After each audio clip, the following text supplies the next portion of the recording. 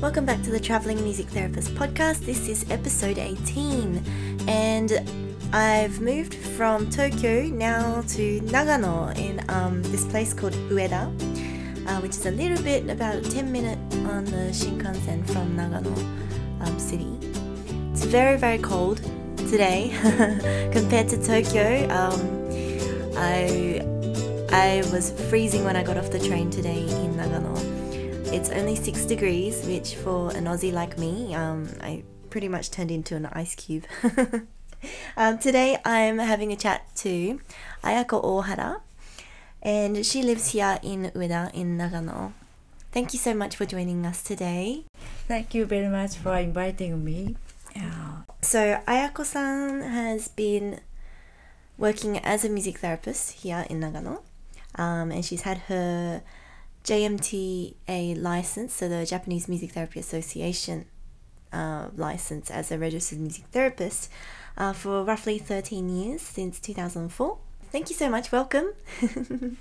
I'd like to ask you a few questions. So, my first question is, how did you find out about music therapy? Okay. I found out about music therapy from my friend who was studying about music therapy. I was informed about the program of music therapy, which is organized by Nagano Prefecture Music Therapy Association. It started in 1993.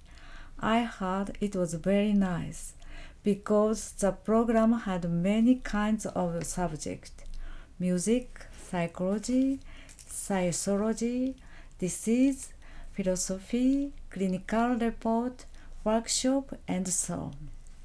Wow. So you said that it was the Nagano Music Therapy Association. In the last episode, I was having a chat to Izumi Futamata-san, and he said that with the JMTA there are 9 regions. So Tokyo is part of the Kanto region. Nagano Prefecture and Fukui Prefecture, Ishikawa Prefecture, Niigata Prefecture, we are together as another branch. Oh, right. So that's the whole branch. So Nagano isn't a branch. It's part of a bigger area. Right. And what's that branch called? Hokushinetsu branch. And every year, every June we have a conference in Hokushinetsu. Yeah. Yes. So I heard that each branch has their own conference in Japan, which is amazing. I couldn't imagine that happening in Australia if it was a music therapy specific conference, even more so. Right, so my next question is, what music therapy training have you completed? It's so difficult. A difficult question to answer for me to answer. I haven't completed any music therapy training, but I majored in rhythmic at college. I also took registered music therapy association in 2004. Currently, I take care of a client's rhythm and voice. I make them lift their hands slowly to make them relax and make them sing in the beginning of the session. Do they still have that program available in Japan? Yes. Right. Yeah, it's from what I hear, it's a very old program. The guy who made it, he was born in the 1800s, I think. So it's been around for a while, and I need to do a bit more research on it. But it sounds like it's very similar to aspects of music therapy, the way that you use your body with the certain sounds and the way the music is written. Yeah. So previous to I think 2001. The JMTA actually didn't exist, and they also didn't have music therapy training courses. So what's happened in Japan is we've got a whole bunch of practitioners now who haven't necessarily done a music therapy course or like a tertiary degree, but they have done other very relevant trainings.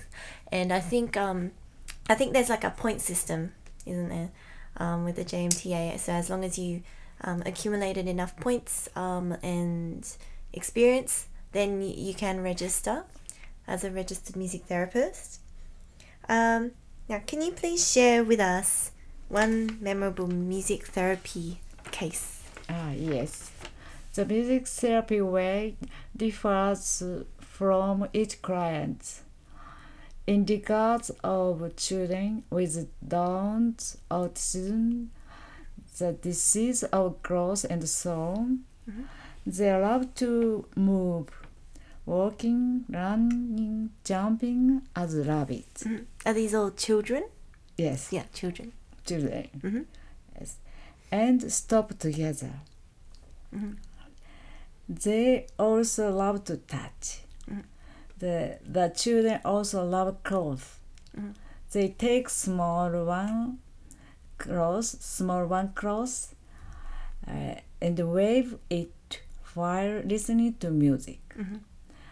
Music therapist waves large cloth and then they put origami balloon and other things in it. Oh, this is a big cloth. Yes, big cloth. Yes. So I think in Australia we use them too, but we call them parachutes. Yeah, like yeah. the big colourful cloths. Yeah. Very, very, very nice. Yeah.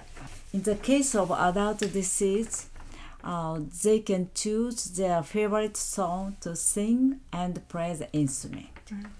And in the case of heavy disease, music therapist offers something nice to the client, such as playing the favorite music, or offers them simple activities like origami, colorful strings, and so on. Oh. Anyway, I enjoy together with clients. Yeah.